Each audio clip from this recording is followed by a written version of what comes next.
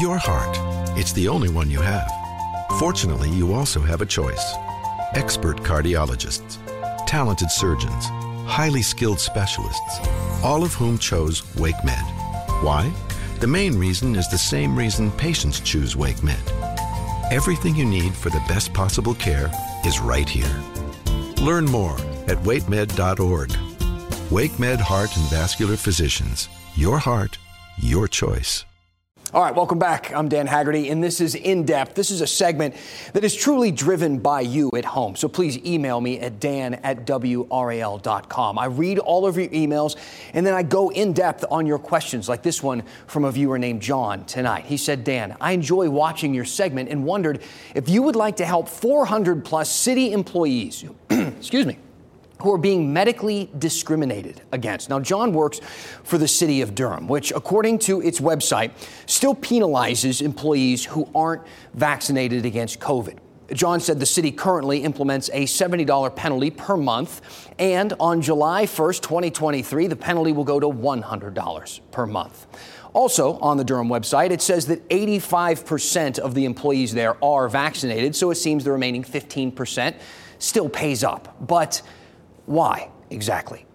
Let's go in depth.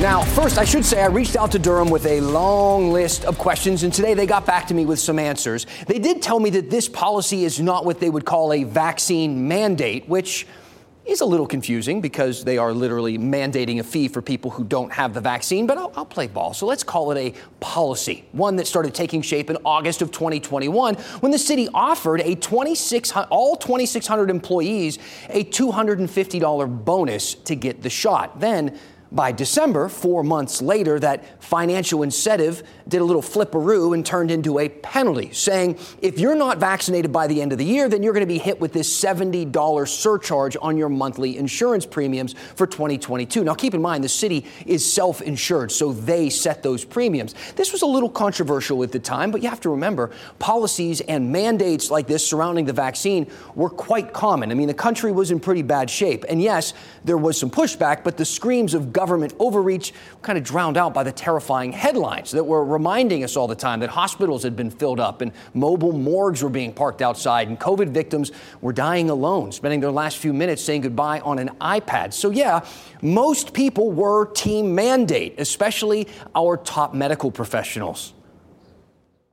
Our emergency rooms were overflowing. We were running out of ventilators. Our ICU staff was on its last leg. I mean, we're in a very different situation here now. Let's talk about the situation we're in now. What does it look like? This is a graph here, and it shows hospitalizations in North Carolina and how they have declined dramatically to where we are now. So if the plan was to stop the mayhem with these mandates so our hospitals and ICUs can get back on track, then you could say mission accomplished, which is why some cities are dropping their mandates now and restrictions and vaccine policies. Just last week, San Diego's city council voted unanimously to end its mandate, citing a drop in cases and hospitalizations. And it's not just cities. The Pentagon did the same, dropping vaccination mandates for troops. Last month, the University of Illinois ended its vaccine requirement for students and employees.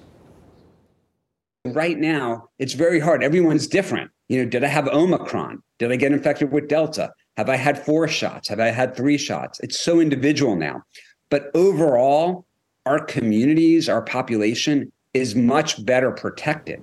So I think we're in a different situation where it doesn't make as much sense to say to somebody, you must get like the bivalent vaccine. Now, hold on. Let's just slow down for just a minute. I do want to make something very clear before someone with some QAnon screen name starts sending me clips from a podcast with vaccine conspiracies.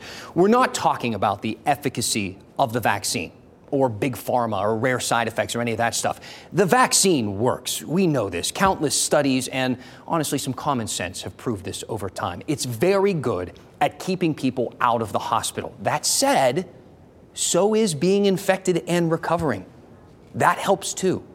And the odds at this point that you don't have some form of protection from being vaccinated, infected, or both is getting lower by the day.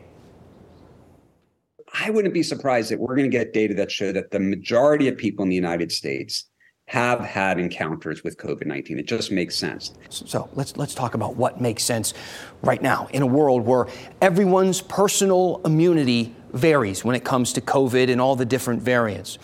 For people, for instance, still riding out that one dose of J&J from the onset way back in the day, to people who never got vaccinated but got sick and recovered, to people who have been vaccinated and still got sick, to people who have been vaccinated and boosted, or had multiple boosters, or got vaccinated, boosted, and still got sick, or so on and so forth. We all have a different, varying place in this whole puzzle.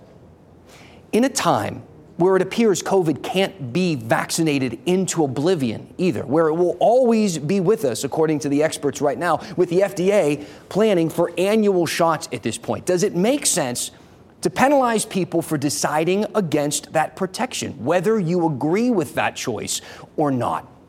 John ended his email saying, the city cannot treat one group of individuals different than another. What do you think? Again, this isn't about the vaccine. Get vaccinated, get boosted, especially if you're over 65 or have other risk factors. Do it. But when it comes to mandates, what do you think at this point? Dan at WRAL.com. Give me your thoughts and we'll go in depth.